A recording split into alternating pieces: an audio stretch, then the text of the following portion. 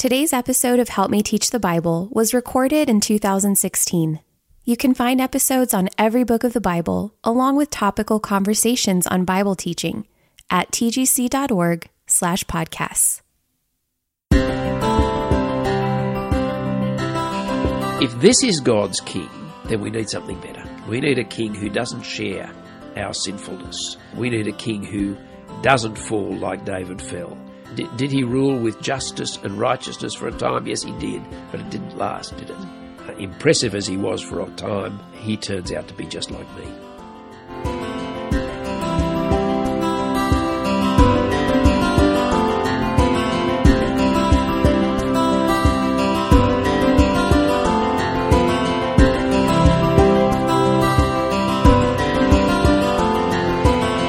Welcome to Help Me Teach the Bible.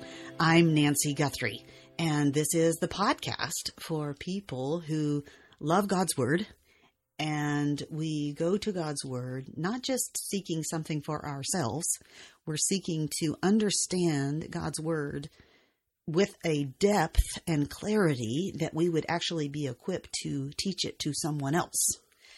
And today's podcast is a continuation of a previous conversation with a good friend and fabulous teacher, John Woodhouse. So, John, thank you for continuing this conversation on 2 Samuel with me. I'm looking forward to getting into it again, Nancy. We only got through 1 Samuel chapters 1 through 7 in part 1 of this conversation. We have a really long way to go here in 2 Samuel, because how many chapters are in this book? Like 30? Yeah. Something like that? That's exactly right. So let's just dive into it, shall we? Let's go.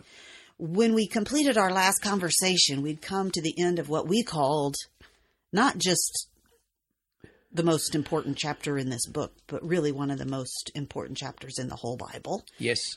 Chapter 7 of 2 Samuel, where God made a promise to David that he was going to build him a house. He was going to make his family into an enduring dynasty of kings, and that, in fact, his kingdom and his throne would last forever.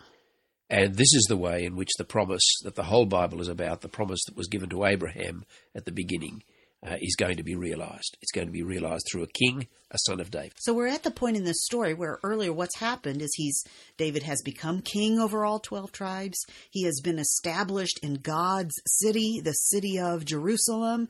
He's brought the ark into the city, and now he's received this incredible promise. The story of his kingdom and his rule is told in the rest of this book. So perhaps you can pick up for us what happens after this incredible promise is made. Yeah.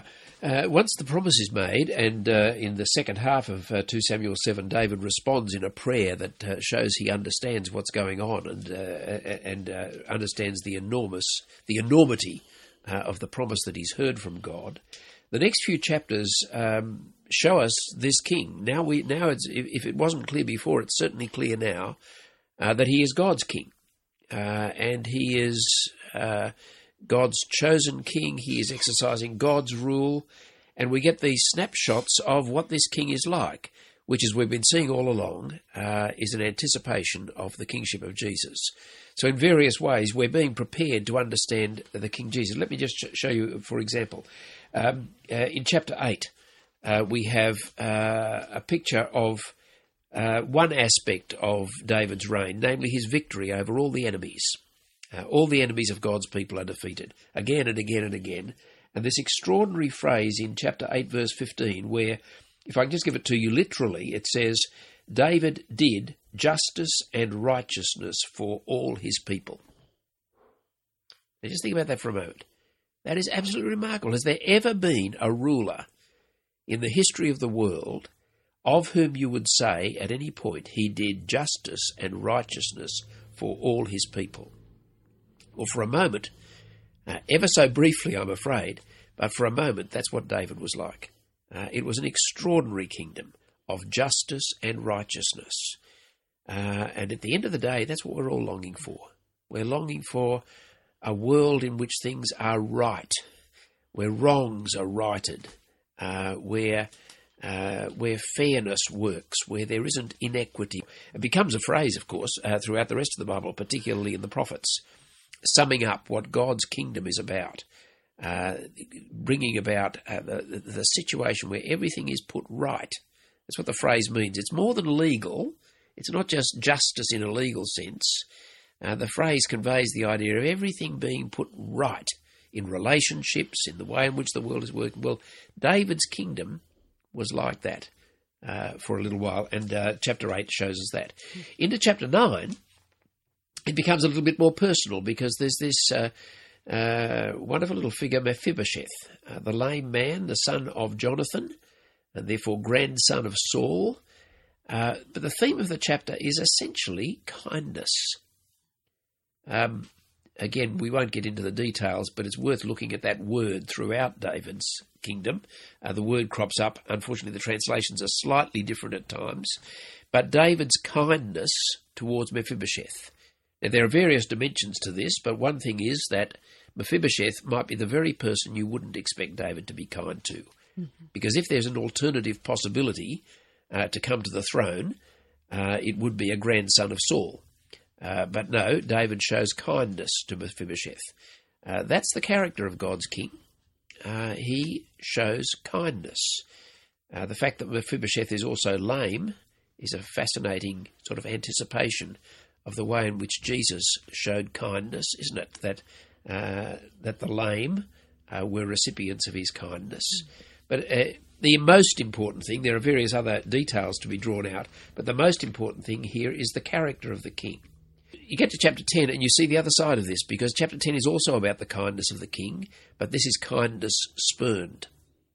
And David shows kindness to a foreigner. Again, you can read up the details at the beginning of the chapter how that works.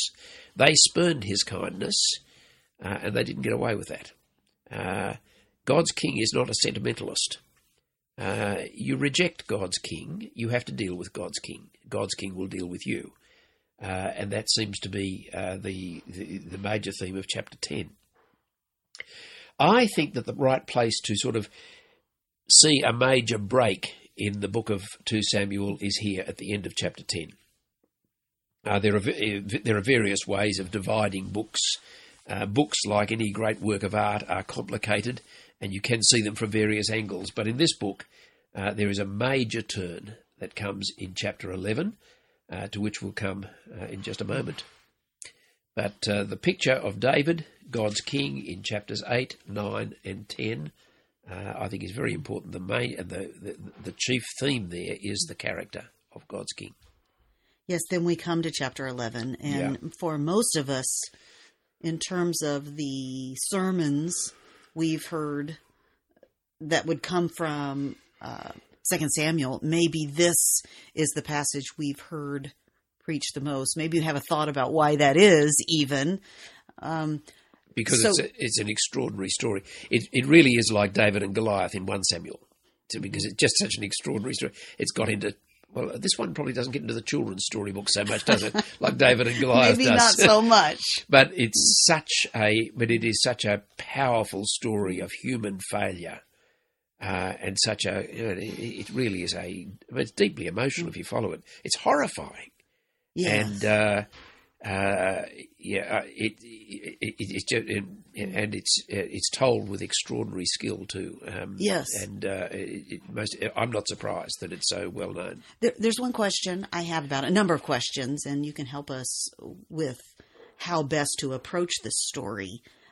It's often called his adultery with Bathsheba, and that always kind of perplexes me, because he's the king, and he has seen this woman and sent for her. So are the sins here adultery and murder of Uriah, or would you label David's sin in regard to Bathsheba something perhaps even more sinister than some kind of romantic or even simply sexual liaison? Yeah, it is much bigger than that. That's not to say that those things are small, but here you have God's king with the extraordinary promise that has been given to him, and the extraordinary way in which God was working out through this king, that he was this kind king, he was this powerful king, this king who brought justice and righteousness to the people. And it's a little bit like Genesis chapter 3. 2 Samuel 11 corresponds really in the Bible story to Genesis chapter 3, with all the promise of Adam and Eve in the Garden of Eden, the grace of God that had been given to them, the promise of life that had been given to them. And then, what do? They turn their back on it all. In this chapter, when David, in the following chapter, in chapter 12, receives a word from God, he is told that he has despised God's word. And God's word, I'm sure that is a reference to the promise. So the promise had been given, the extraordinary promise, and this man turned his back on it and walked away from everything that promise to. And the adultery, the deception, the cover-up, the murder, the lies were all fruit of that. But it just showed that at the end of the day, David was not up to ruling God's kingdom. Just like Adam wasn't up to ruling the world. We need something better. We need someone better. Help us with how to apply this. I mean, oftentimes when we do hear this taught, what comes out of it are some lessons about we should deal with sexual temptation. And as you're talking about it so much in terms of God's king, we've had this picture of what God's king will be like. And then all of a sudden there's here a fall. I'm not quite so sure that we want to put our emphasis as a how-to emphasis. Yes, I'm sure that's right. That we should not put it simply at a how-to emphasis. But we shouldn't... I don't want to miss the reason that is so attractive. And the reason is that we can see ourselves in David. Yes. If we are honest, I think we would admit that if I was put in just those circumstances, there is a good chance I would have done just those things. If I was powerful enough to cover up my crimes, there's a good chance I would. In other words, what David is displaying here, there's a bigger significance we'll come to, but he is displaying the depth of human depravity that I share with him. I don't have to be too imaginative to imagine, and that's why the story is so powerful at a level of addressing that and saying, this is what we are like, we human beings are like. But in the context of the book of 2 Samuel, in the context of the Old Testament, in the context of the Bible, it's saying something bigger than that, because here is, if this is God's king, then we need something better. We need a king who doesn't share our sinfulness. We need a king who doesn't fall like David fell. Righteous, did he rule with justice and righteousness for a time? Yes, he did, but it didn't last, did it? And the overwhelming thing that I find myself saying at the end of 2 Samuel 11 is, well, if that promise of God is true, and of course it is, then it can only be fulfilled with something greater than this man. Impressive as he was for a time, he turns out to be just like me. It is a beautiful picture, though, isn't it, for us when we get into chapter 12 and Nathan offers what must be the most pointed sermon application of all time. Yes. I mean, it's probably not a good idea for us as teachers when we stand up and we say something about a sin and point to someone in the group and say, you are the man. Yeah. Like Nathan did. However, isn't this another amazing thing? You talked earlier about how David would be one of the greatest men in history. At this point, he does show us a sense of greatness, doesn't he, in his willingness to repent? And his confidence in God's forgiveness? I'm not sure. Really? Okay, talk to me about that. I think that when you get to the end of chapter 11, your view of David is so low. This man, okay, he took Bathsheba. Perhaps he took her by force. I don't know.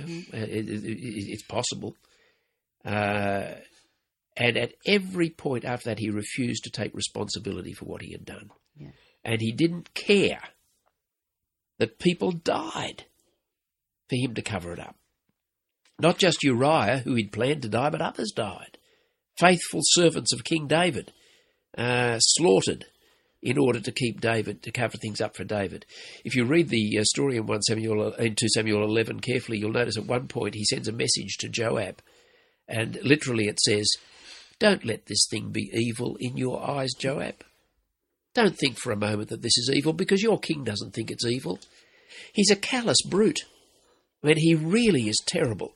Of course, the end of the chapter, and again, I'm not quite sure why the English translations refuse to pick this up, but the words that I just quoted are echoed where it says the thing that David had done was evil in the eyes of the Lord. That's how it goes, literally echoing him saying, "Don't let it be evil in your eyes, Joab." Well, it was evil in the eyes of the Lord. And then this word of God comes to him. Nothing else could bring David to his knees. Nothing else could crush him. Nothing else, but the word of God eventually shattered him. And here, of course, we have some wonderful things in the Psalms, but here in this narrative, it's only 2 words. In Hebrew, it's just 2 words. "I have sinned against the Lord." That's all he says. And you say, okay, God's word has been pretty powerful to bring this callous brute to his knees. He confesses his sin, and then I think the most utterly remarkable and uncomfortable words are Nathan saying, "The Lord has put away your sin." And as a reader, I want to say, what? God has put away his sin? How can that be right? People died. Where's the justice in that? How can that be right? And God's grace is as uncomfortable as David's depravity was deep. In a sense, in terms of the discomfort, it gets worse. Because you know what? God then went on and blessed the marriage of David and Bathsheba. I wouldn't. Somebody in my church got married in those circumstances. I tell you what, I don't think I could keep them. But God's grace is so absolutely unfathomable. He takes that sin of David and somehow brings good out of it. And he so puts away David's sin. It's only half a verse. The Lord has put away your sin. And although his sin still has consequences, we'll come to that in a moment, it's not as though there are no consequences for his evil. Evil has consequences, and David's evil had terrible consequences. But in God's dealing with David, God was not going to take his sin into account. David would, in our Christian terms, in our New Testament terms, David was now righteous in God's eyes. And I say, how can that be? Such is the grace of God. Mm-hmm. And here you're getting a glimmer again. That is the power that is at work in this purpose of God to bring everything to their good, to fulfill his good purpose for all things. You're getting it in the sort of small-scale story of this man David, that God can, no explanation as to how at the moment in this stage of the story, but God can actually put away sin like David's and continue, and his purposes not be overthrown.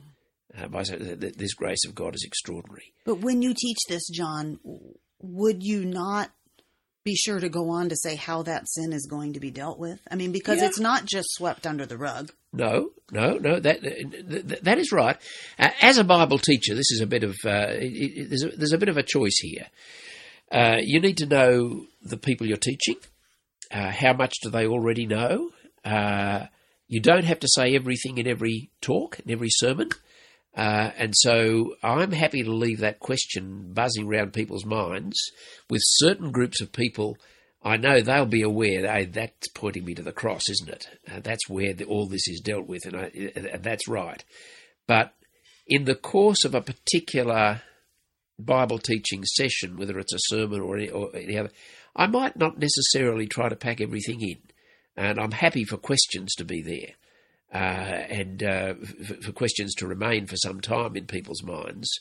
Of course, if it's a group of people who've never heard about Jesus, never heard about the cross, then I'd want to say something about it then. Mm-hmm. Yep. Mm-hmm. Okay, can we talk a little bit about these consequences? Yeah.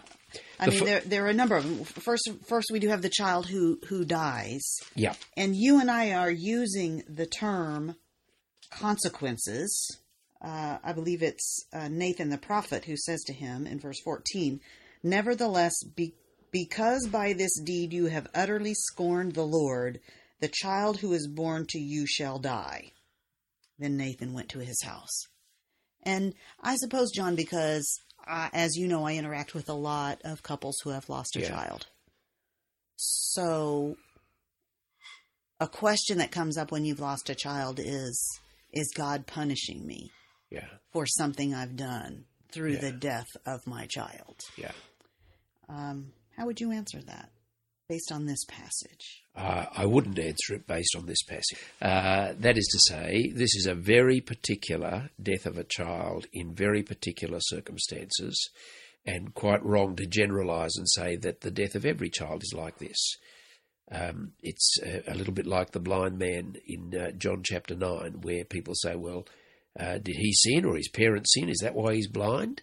And Jesus said, no, it's got nothing to do with that. There's another purpose that God has in this.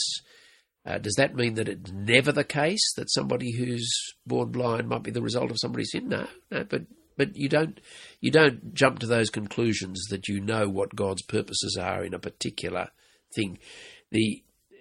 Our trust in God must come from our knowledge of God's character, His goodness, His faithfulness. Not always, and this comes out with David actually, not always knowing precisely what God is doing in any particular circumstance. You'll notice in this case, even though David was told that, he then prays and prays and prays and prays and prays that the child might be spared. When the child dies, he said, who knows, the Lord might have answered my prayer, but he didn't.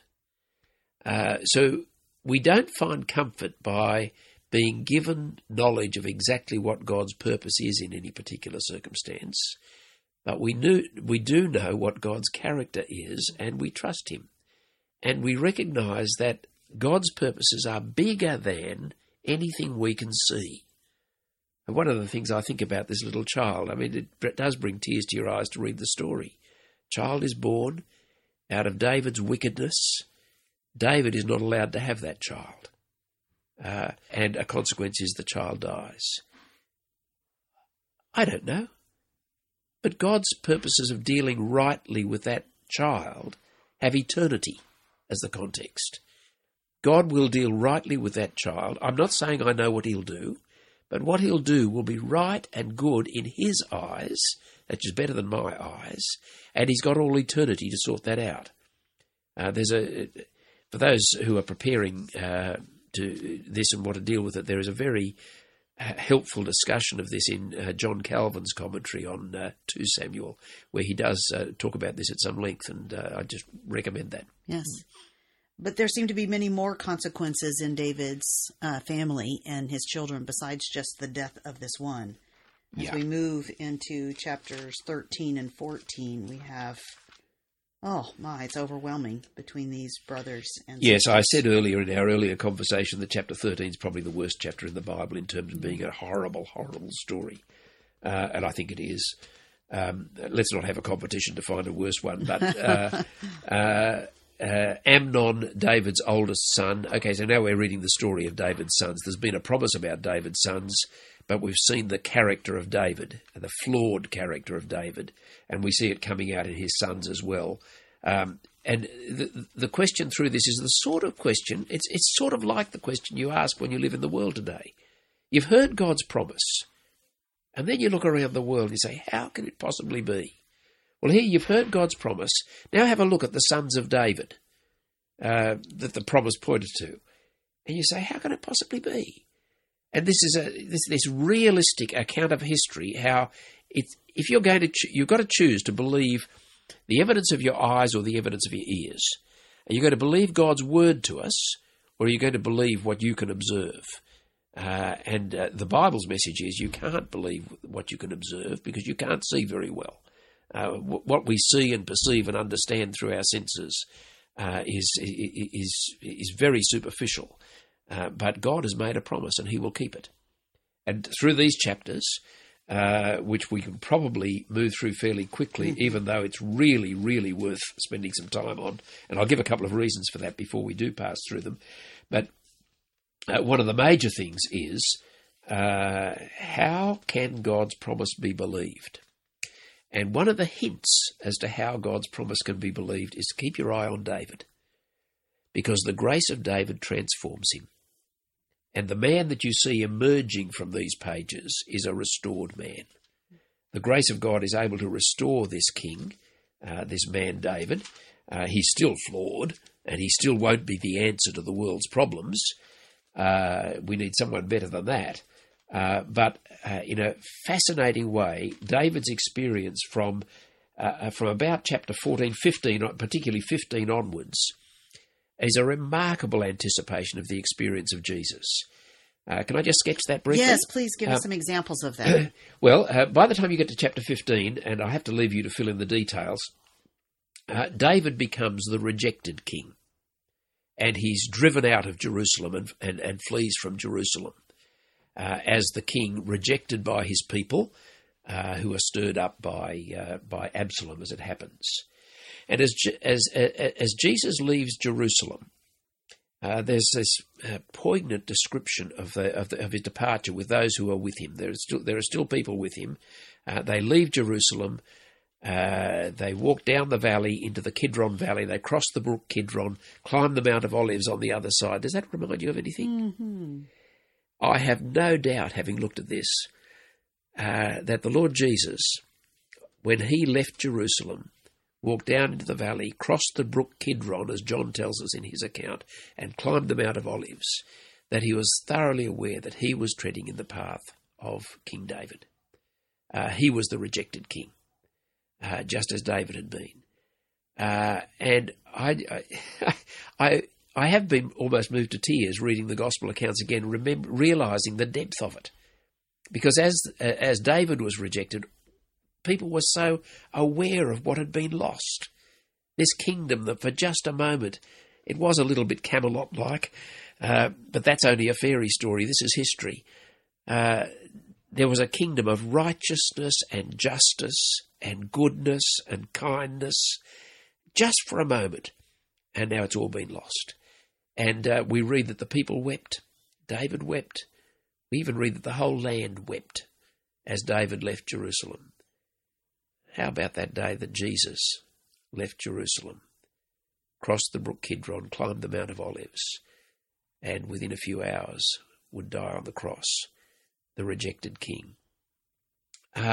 These chapters, more than any other part of 1 and 2 Samuel, and there are several parts in 1 and 2 Samuel, but here more than anywhere, I think both Jesus himself and also the gospel writers, as they record the life of Jesus, are conscious that Jesus, in a sense, trod the path that David trod. Now, when he did it, it was more profound. It was far deeper. David was the rejected king in a significant way because of his own sinfulness. Jesus was the rejected king, though he was sinless. So the contrast is as much as the comparison, but it really is quite fascinating. One of the things you notice here too, as David leaves Jerusalem, he meets people. I had a little exposition of these chapters, and I thought, people who met David. You know how you sometimes look at the Gospels, you can talk about people who met Jesus, because the Gospels are like that. Jesus was a person who encountered people, and in that encounter, their reaction to Jesus really defined their lives and changed things, changed everything. Well, it was a little bit like that, only a little bit like that with David. And you've got a similar kind of story where, as the rejected king leaves Jerusalem, he meets one person after another, and their reaction to the king is ever so important and teaches us so much. Now, that takes us through, if we're wanting to move on fairly quickly, really through close to the end of the book. That kind of story. Do you want to pick up any more, say, up to just chapter 19? talk with us a little bit about Absalom, because he is such a significant character in these stories. And so if we're understanding that we're seeing David as, in the shadow of Christ cast back into the Old Testament, how does that help us understand what's going on here with Absalom?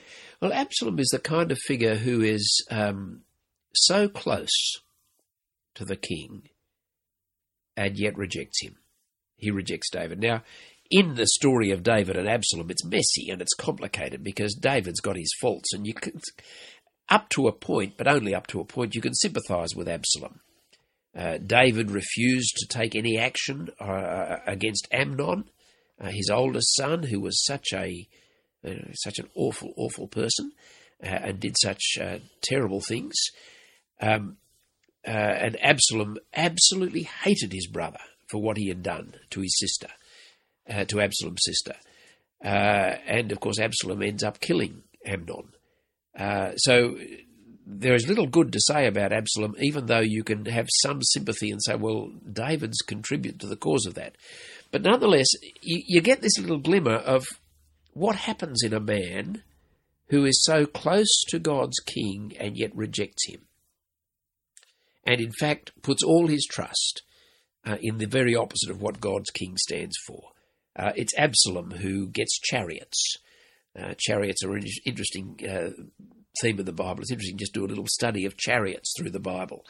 You remember how it's the psalmist, isn't it, who talks about those who put their trust in chariots.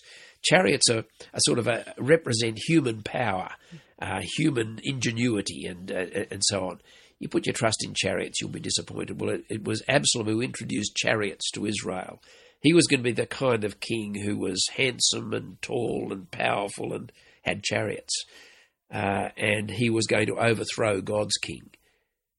Well, you see, I think you see in Absalom a little bit of a picture of the person who has every opportunity. Perhaps the Jewish people of Jesus' day are the closest example, the Jewish people who rejected Jesus.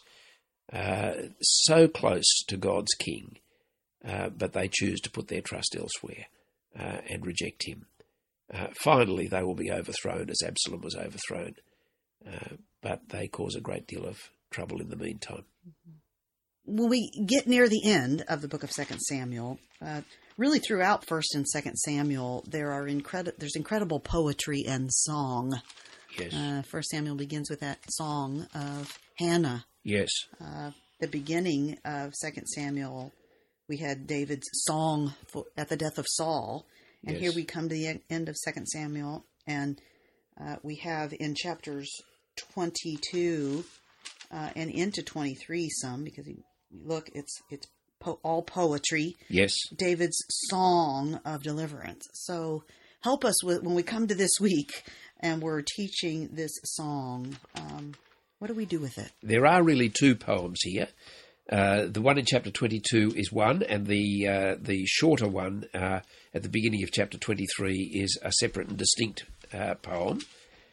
They're set in the context of the epilogue, as we might call it, which is chapters 21 to 24.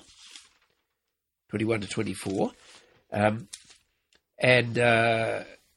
The epilogue really stands outside the story. The story has come to an end in chapter 20, the story as such.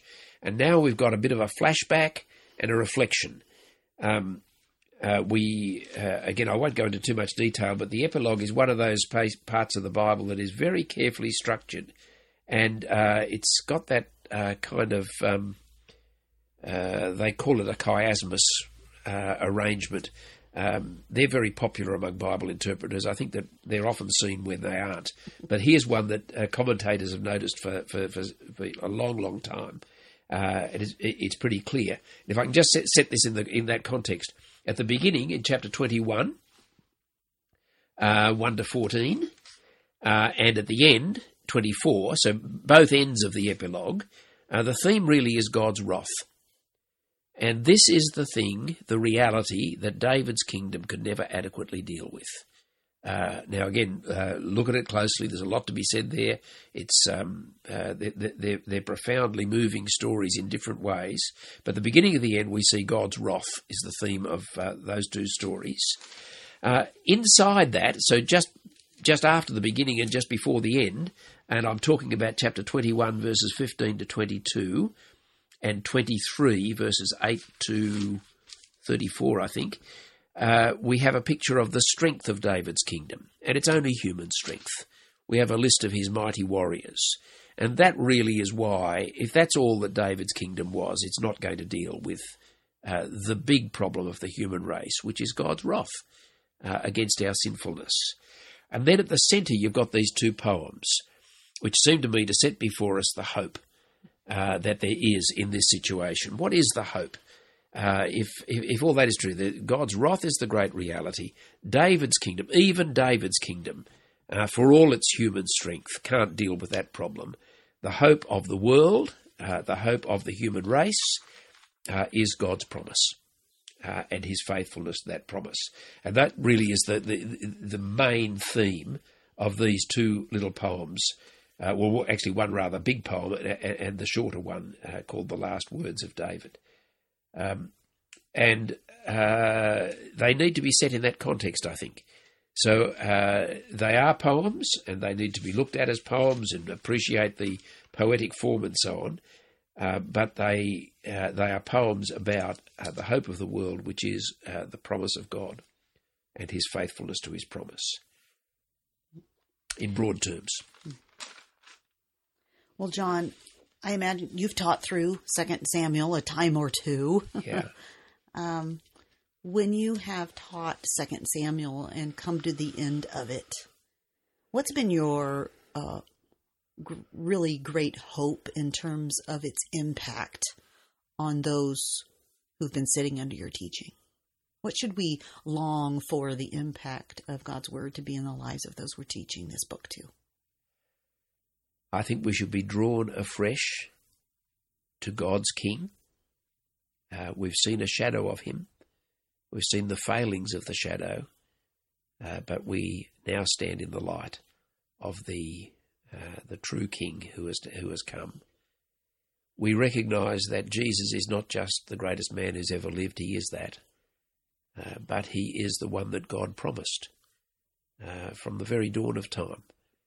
And our trust in the Lord Jesus Christ is our trust in the promise of God that has this central, huge expression in the middle of the book of Samuel, of the book of 2 Samuel. And I want us to see this King more clearly, to trust God's promises more deeply, and to see that everything, absolutely everything, is transformed by these realities. You've invested a lot of your life in 1 and 2 Samuel. Now you're working on 1 Kings, on a commentary for 1 Kings. Could I phrase the question a little more personally? What do you think the impact of focusing so much on the kingship of Saul and David, and now you're looking towards Solomon, what's been the personal impact on you? To love and long for the kingdom of God. I don't think before I'd sort of found myself almost drowning in the books of Samuel that I had appreciated with the same depth the wonder of Jesus' news. The kingdom of God is at hand. What's the kingdom of God? Well, this book has helped me to see it's a kingdom of righteousness and justice that lasts and will last forever. Is it possible to hope for such a thing? We're living in such a strange and confused world at the moment. Many of us are frightened, and there's good reason to be frightened. What do you think is going to shape where things will go? What's going to shape where I'm going to go? What's going to shape my life? Ultimately, what is the most powerful shaping force for the history of humanity and the history of the world? I'm absolutely convinced it's the faithfulness of God. He will bring in his kingdom. And we've had a glimpse of it in this book of 2 Samuel, but only a glimpse, but at the same time a wonderful glimpse. Thank you, John, so much for sharing with us the fruit of all of the study that you have done in this book. We're so grateful that we get to learn from your learning. It's been a pleasure and a privilege to share this with you, Nancy. You've been listening to Help Me Teach the Bible with Nancy Guthrie, a production of the Gospel Coalition sponsored by Crossway. Crossway is a not-for-profit publisher of the ESV Bible, Christian books and tracts, including the Preaching the Word commentary on the books of 1st and 2nd Samuel by John Woodhouse. And if you're leading a group through these books, you might consider using 1st and 2nd Samuel, a 12-week study guide written by Ryan Kelly that's in Crossway's Knowing the Bible Study Guide series. Learn more about Crossway's gospel-centered resources at crossway.org.